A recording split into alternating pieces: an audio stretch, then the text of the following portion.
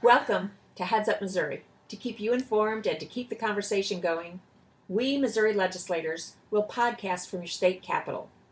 As women legislators from across the state with unique perspectives, we hope to provide insight to the state policy process. So welcome. Hi, I'm State Representative Tracy McCreary. I represent Olivet and Creve Coeur in St. Louis County. I'm Lauren Arthur, State Representative for a district in North Kansas City, the best district in the world! Of course. I'm State Representative Deb Lavender. I represent Kirkwood and Glendale in the St. Louis County area. Hi, I'm Senator Kiki Curls. I represent the 9th District in Kansas City and Raytown, Missouri. And I'm State Senator Jill Shoup, representing all or parts of 22 communities in St. Louis County. From now on, you'll find our podcast on Squarespace, Stitcher, and iTunes by searching for Heads Up Missouri. So welcome to Heads Up Missouri. I'm so excited to announce our Shine Theory woman here today, the senator from the 13th District and the minority leader in the Senate, Senator Gina Walsh. Welcome. Hi. Thank you. Welcome. I'm honored to be here. Well, we're excited, I'm excited to have that you do this all the time. I listen to several podcasts that are similar that are driven by women. One of my favorites is somebody told me it's not real, but it is. I've met the people. It's Pantsuit Nation. Awesome. Right. And it's two young collegiates from Kentucky. Awesome. Well, now you have to start making one of your favorites, Heads Up Missouri. And at the end of the program, we will remind you where you can listen to our podcast. Of course, Awesome. If you're listening to the podcast, You probably then it doesn't You really already matter. know. I think you know. But then you can tweet it out to your friends and, That would be family nice. members. Right. All right. So we have you here today to talk about several issues with regard to labor issues going on in the Senate, in the House, wherever you would like to take us. Well, you know what we're doing right now. We're doing a bill that would eliminate project labor agreements in the state of Missouri, which is a tool that contractors and union people use to make a workplace a safe place for everyone to work. It eliminates overruns on the project by implementing non-work stoppages or strikes, as people call them. It has an avenue in it that could prevent jurisdictional disputes, which you may not know what that is, but sometimes we argue amongst ourselves as craftsmen and we claim work that may not be ours or that we think is ours, and turns out sometimes to belong to another craft. So all of those things go into developing a PLA, and you can put in whatever you want in a PLA. And what's upsetting to some people is they say it's a union-only PLA. But it's only a union. Everybody can bid on it. Everybody can join the PLA. If you, Senator, are a non-union contractor, you can bid on that project and be a part of the PLA. You just have to agree that your workers will be signed up and signatory to that union that is to those unions involved in the PLA for the length of the project, which might be 3 weeks, it might be 3 months. Rarely do our projects last a long time. Now, you might look down at Barnes on Kings Highway, and that project is a PLA. And you're thinking, well, that's going a lot longer than 3 months, but that's several jobs. So Right. you see those cranes, like that's demolition. just not one project. It might be they're doing something over here at the at Queenie Tower, or they're doing something at the other end where Goldfarb Nursing used to be. Right. And they're not necessarily all connected. They just happen to be all going on at the same time. Okay. And then, as you know, we did 2 weeks ago Right to Work, which was another attack on labor. And some of these things are more intrusive to labor and some a little less. But the fact of the matter is, when you look at our calendar here in the Senate, when I was growing up, I was taught to be a graceful winner and a graceful loser. I don't think we have very many graceful winners in this chamber right now, because if you win, you go about it and you don't rub it in people's faces. Everything on our calendar right now and for the last 3 weeks is geared at destroying working families across the state and lowering the wages of folks that build our infrastructure and move Missouri forward. And I find it horribly unfair I don't see a reason for it. We have 6 million people in this state. We're talking about less than 8% of the population.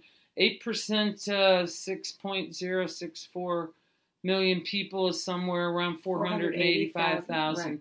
people. Not all of those are construction unions. So even less than that 485,000 are going to be impacted by PLAs. Yes. And the fact of the matter is, we've used maybe 2 on the western side of the state over the last 20 years and a handful on the eastern side of the state. It's less than 1% of the jobs bid. So we just keep, first it was right to work. Tonight, this week, it is PLA. Next week, I don't know, maybe it will be prevailing wage or paycheck. Mm-hmm. You know, it's all out there. And then there's tort reform bills. And oh, by the way, we've already done one of those. And since I've come into this building in 2003, every year that I've been here, we've made it more difficult for working men and women that might get hurt on the job to be compensated for their injuries that they received at no fault to their own. So, and we just did it again last week in this building with the tort reform bill. We did, and there's a dozen more lined up behind it. So it's Labor Day every day here, and I'm tired. I'm really tired, Senator. You know that I am a person that likes to keep peace, and I like people to get along, and I like us to do things right. But I'm worn out. Right. You know, we all reach a point where enough is enough. And you want to move forward. I want to talk about funding education and how we're going to fill the budget gap. And I want to talk about how we're going to move Missouri forward and educate the next generation through STEM initiatives. That's what I want to talk about. I want to talk about the startups in St. Louis City. I don't want to talk about things that are going to affect a very minuscule part of the population. And oh, by the way, it's going to lower the wage of working class people and then lower the wages even more of non-union people because our wages are lowered. Right. So I'll get off my soapbox now. You know what? I think you explained it really, really well, and I will say so. I just wanted to. This bill is Senate Bill 182. It's Senator Anders from the 2nd District, and what it does is it says that not only contracts now that are 50% or less state funded by taxes are allowed to enter into these PLA agreements. They cannot, nobody can, including it adds political subdivisions. So our school districts, our municipalities, none of them will be allowed to, even if they think this is the most cost-efficient way to do a job, the best quality way to do a job, this doesn't allow them to enter into those kinds of contracts. And the punishment, if they do, they lose 2 years of state funding. That's ridiculous. 2 years of state funding. Yeah, now, to me that's a lawsuit waiting to happen, but that's... Thank you so much. You know what? Thank you all for We'll have you including back again, and I you know love what? to. You're our hero. You're out there working hard. Can we have coffee next time? Yes. Absolutely. All right. Yeah. You know what? We If you love like, you. maybe we'll get you some coffee and bring Keep it up into the you. good work. All right. Thank Thanks you. so much. It's a pleasure serving with you all. Oh, You too. Thank you. Oh, she's awesome. She is awesome. She's and just an inspiration to me. Part of the reason I'm glad we're recognizing her as our Shine Theory guest is she is a strong woman leader within the labor movement, and you know, I really admire that. It's traditionally labor unions were sort of a man's world, and Senator Walsh has been involved in organized labor for decades, and is really she's just so eloquent really and at the tough. head. Right. Yeah. She is. She was back there when there were really no women involved, and now there are so many more. And you know, she was courageous and brave, and I know her. I know her work ethic, and I know you could hear the passion in her voice as she talks about, you know, what we really do care about as opposed to what we're trying to destroy. You know, she didn't get a chance because she has an amendment pending on the floor and had to go back out there. She didn't get a chance to talk about the right to work referendum that is in process. So we know right to work passed, and you know, I don't even like calling it right to work. We've had this conversation before. It's really people on the other side of the issue call it so-called right to work or right to work for less, because what we know is when we destroy these people's ability to collectively bargain for salaries, for safety, for benefits, and collectively agree to perform well and to provide a good product for a fair day's wages, we know we're undermining people's ability to make a good living.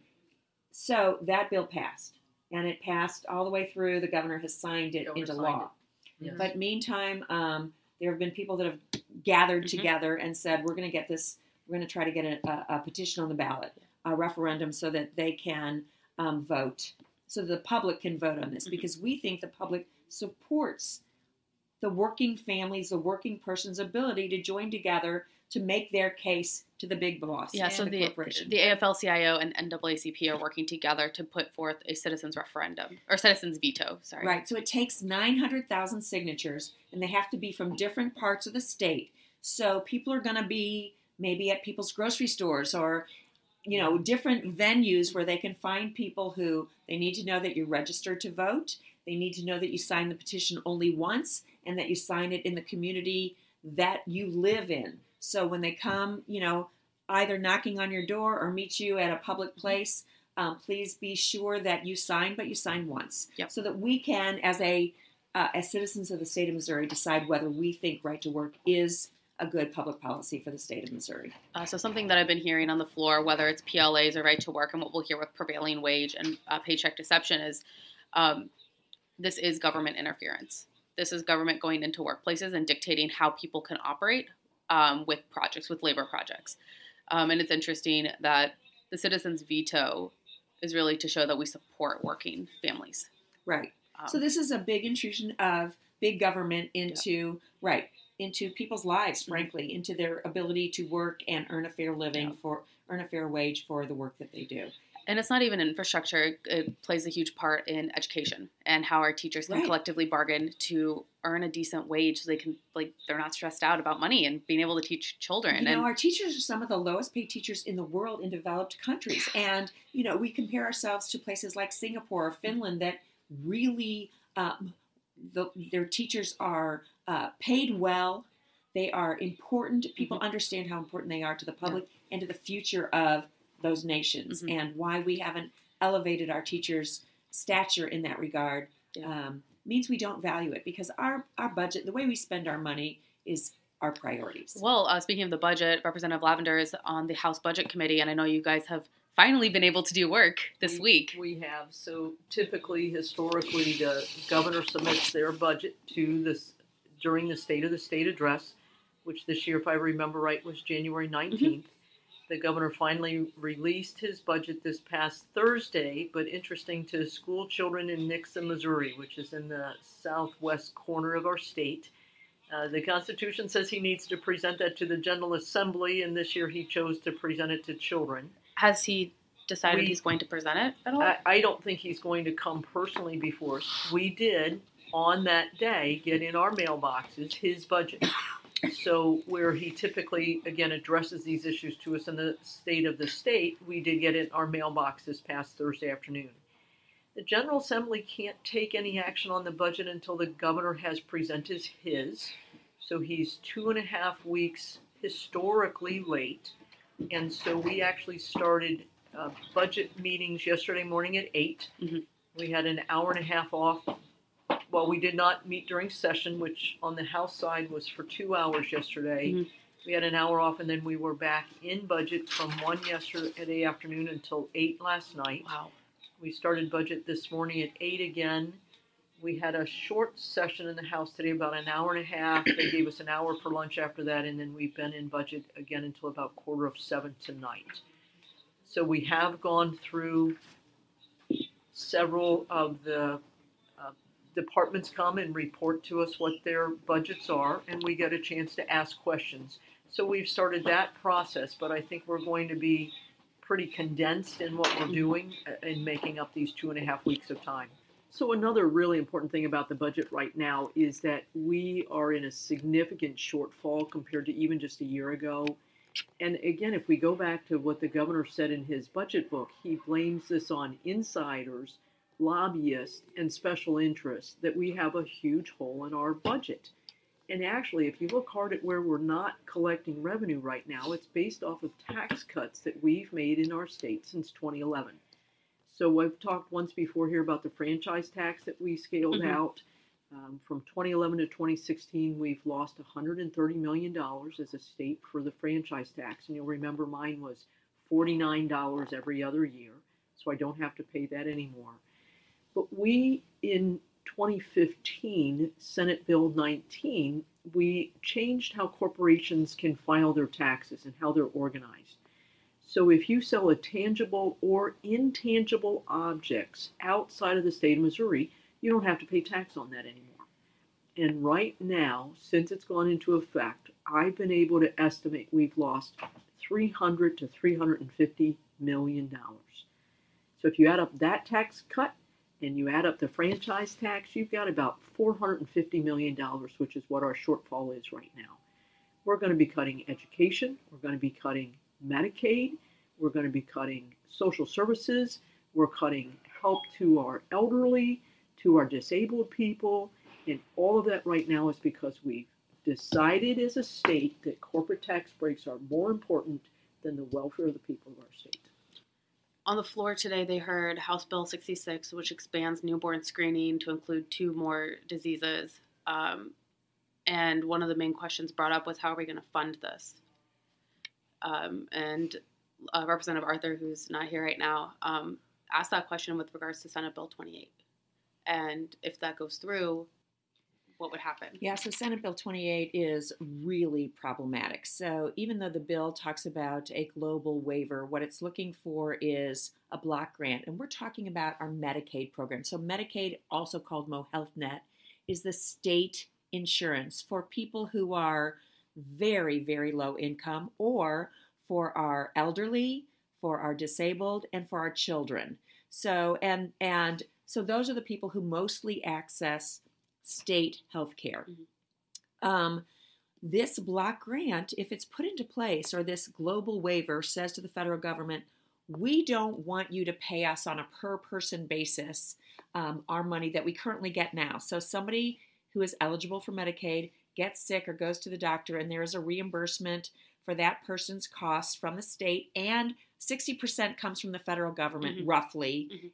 It varies a little based on a particular circumstance, but roughly 60% from the federal government, 40% is paid by the state.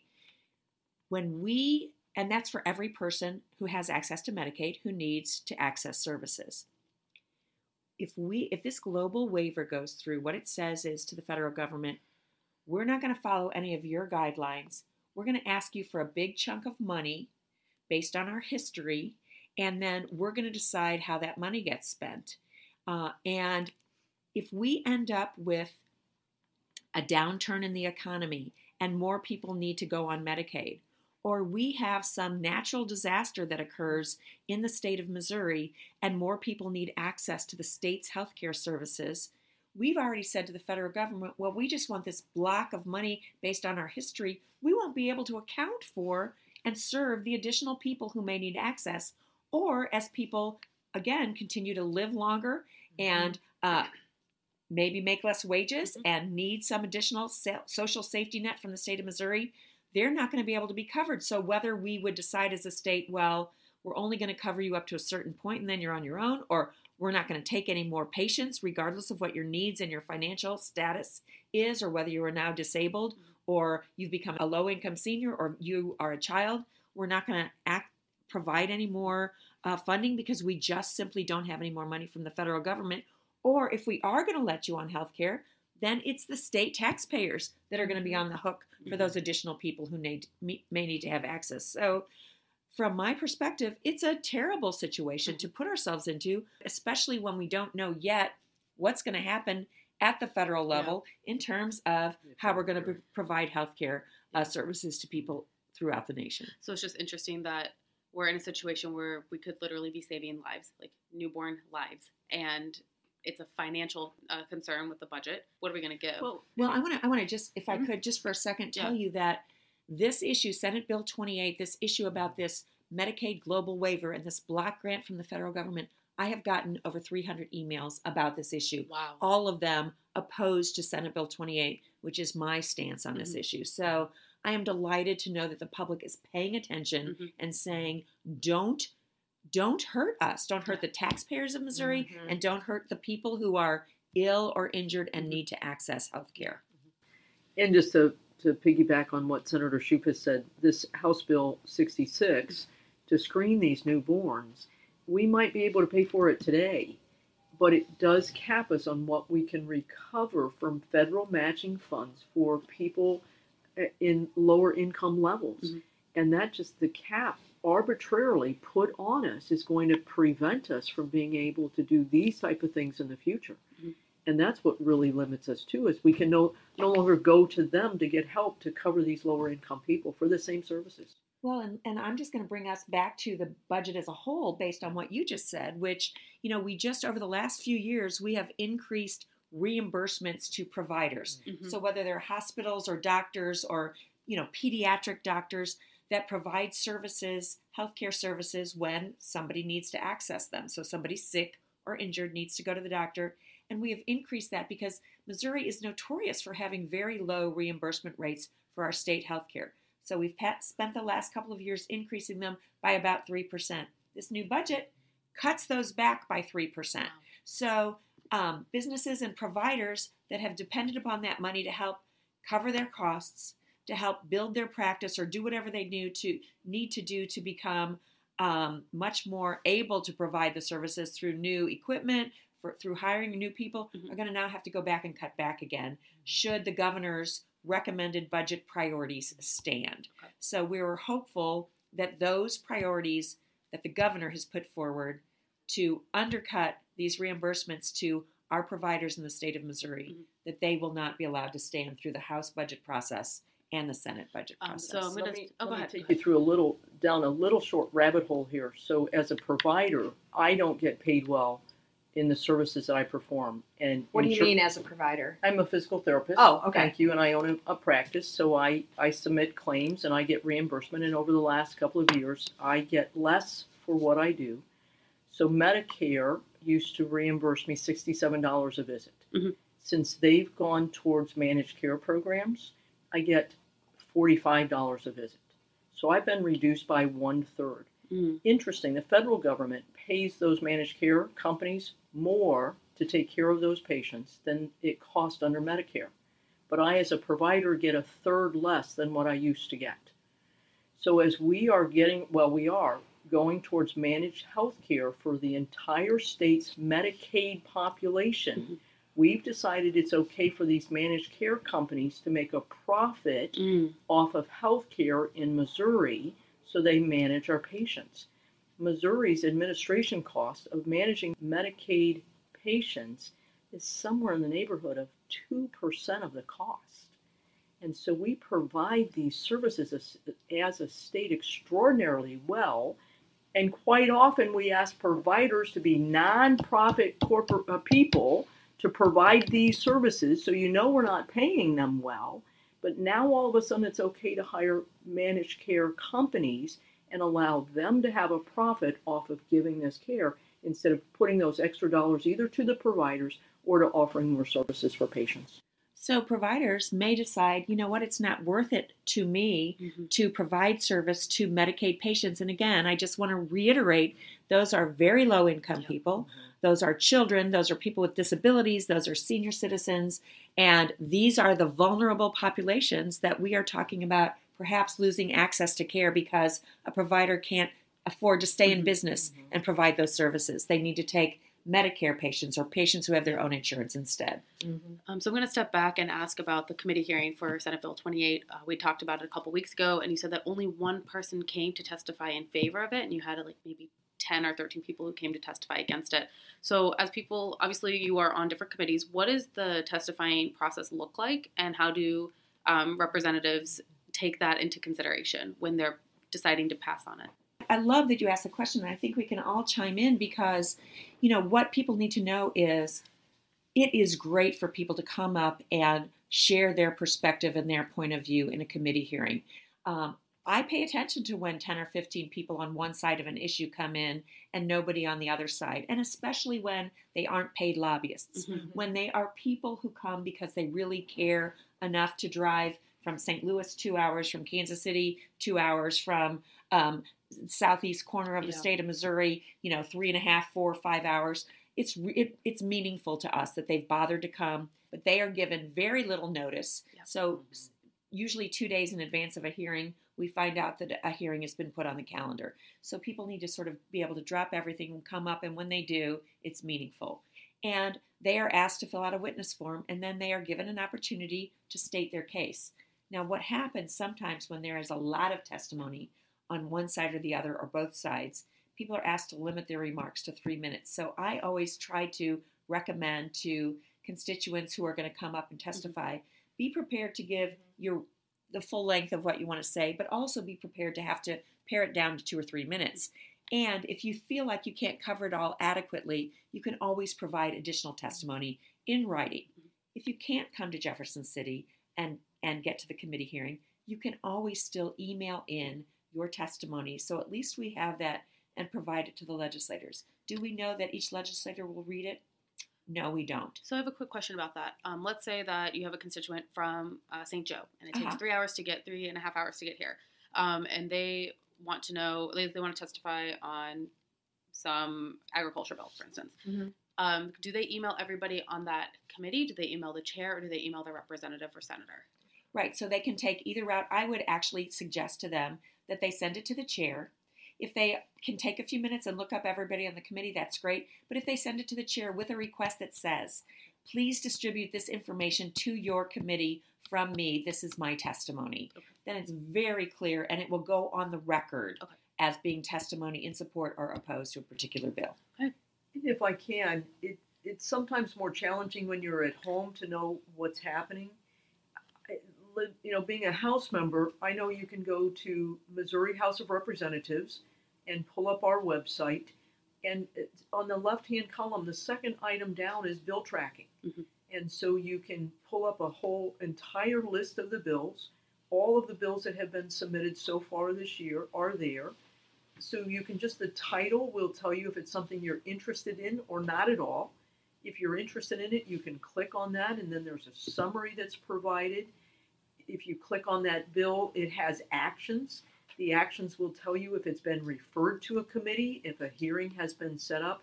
So there are different places on the website you can get to in the House, and I know the same is true on the Senate.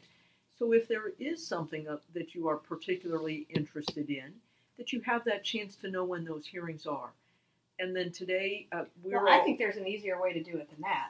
My secret is I subscribe to emails from groups that I really care about and have a lot of respect for, and I let their professional staff at these nonprofits tell me, what's coming up on the calendar. So, for example, I get emails from Planned Parenthood every so often, and it tells me what bills, either good bills or bad bills in their case, are going to be heard, and when the hearings are and stuff. And it's so much easier for me than, having to track everything on my own.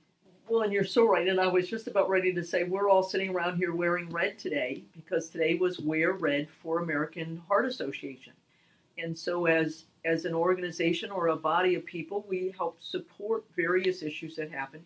Moms Demand Action. We're here today in the Capitol for a lobby day. So exactly to Representative McCreary's point is that you have, so many people that come and talk to us. The Arts Council. Today. Marriage and family therapists for parents of young kids, and they bring issues to our attention and things in the budget. So that's a great way to do it. And there are some shortcuts. Even when you go online, you can look up bills by subject area. But if you get in with following a group that is an active group in the area of legislation that you care about, they will certainly provide you with action alerts. And one thing I want to remind people of, and we've talked about this before, is if you are going to come to Jefferson City, to the Capitol to testify, you now have to go in through security. So you need to give yourself a little bit of extra time to get here before the hearing starts. And it's new. So if you've testified in the past, that's new this year, and be prepared for that. But we don't want to scare people off. No. It's not a big deal. It just may if, take a couple right, minutes like longer. If a hearing starts at 8 o'clock in the morning, don't think you can arrive at the front door here at 7:58. You need to have a little bit, but we certainly don't want to scare anyone away. So. No, absolutely. And so we also don't want you to come and be disappointed. So you may just get those 3 minutes. Most of the time that doesn't happen if a chairman of a committee is running their committee well and doesn't put 10 bills on the calendar for that day. But you just never know how it's going to go. And so sometimes it gets limited, and it's very disappointing if you feel like you really can't make your point. So bring it in writing if you're able to do that, and have your long version and your 3-minute version. That's all very, very good advice. I think that process is pretty opaque, and people don't really understand how to do it, even if they live far away. It's nice to know that you can email in. Well, and we also say, call your legislators and say to them, I'm interested in these couple of bills.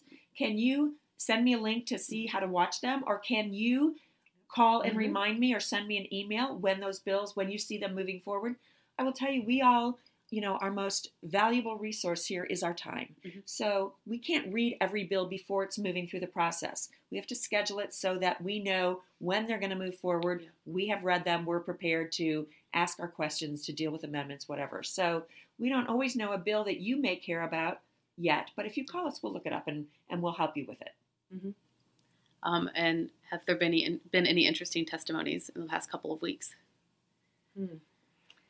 Well, one of the most interesting things that I heard last night was a bill that would allow motorcycle riders to ride without helmets in the state of Missouri. We seem to do this bill every year, and it's just shocking to me. I mean, talk about, a tremendous use of taxpayer money when people sustain injuries riding on a motorcycle without protective gear and a helmet. It costs hundreds of thousands of dollars of state money to help care for those, because often, even if people, when they have an accident, are privately insured, they often hit a point where they become Medicaid eligible because they're they bankrupt. because they're unable to work and that kind of thing. So one of the motorcycle riders who has been in committee hearings that I've been in before, his name is Tony. Yeah, and he was there last night. And he was there because he came by my office today, and I said, "Oh, Tony, what have you got for me now?" And he said, "Well, they have a bill that says, we put forward a bill that said we're required to have $50,000 insurance, and somebody amended it to $100,000 insurance, and we can live with that. But somebody else wants to make it $1 million, and we cannot live with that." And I said, "Tony, thanks for bringing your information to me. You and I are not going to be on the same side of this issue, but I appreciate hearing from you." Yeah, exactly. And he's a normal citizen lobbyist. I have great respect for Tony and his team that were here last night. But when I used to work on the Senate side as a staffer, I remember meeting a young man and his mom. He had a great job as a union member, so he had good insurance and everything, was in a motorcycle accident, sustained a traumatic brain injury, and was never going to be the same. And then that was back in the day when insurance had lifetime limits. Within a few months, he hit his lifetime limit, even though he had very, very good insurance. And so then he became Medicaid eligible. And then since he was so young, he was too young. His mom and dad didn't want him to go into a nursing home. So his mom quit her job in order to basically be a full-time caregiver for her 20-some-year-old son. And it's just heartbreaking. So, a motorcycle injury with no helmet, $100,000 might last you 2 or 3 days best in a hospital. Yeah. Right. Well, when my husband had a bad ladder accident, that was a $150,000 injury. He was in the hospital just for 5 days. Yeah. And that was just an ankle. So. Right. Yep. It goes by real quick. Yep. So we're getting into some real heavy-duty stuff now in session. So with the budget that, I know that you're working on, and all kinds of hours being put into that. And with some of these issues continuing to come through, and you heard from Senator Walsh, our Shine Theory senator, about all the anti-labor and all the anti-tort reform, which is, people accessing their day in court and getting a real hearing and a fair day's trial, and somebody to make decisions. Those areas are under attack, and it's going to be a really tough session, as we know. So we're here to stand up for middle-class families and for the working people out there, and to make sure that this state is the state we want to see it.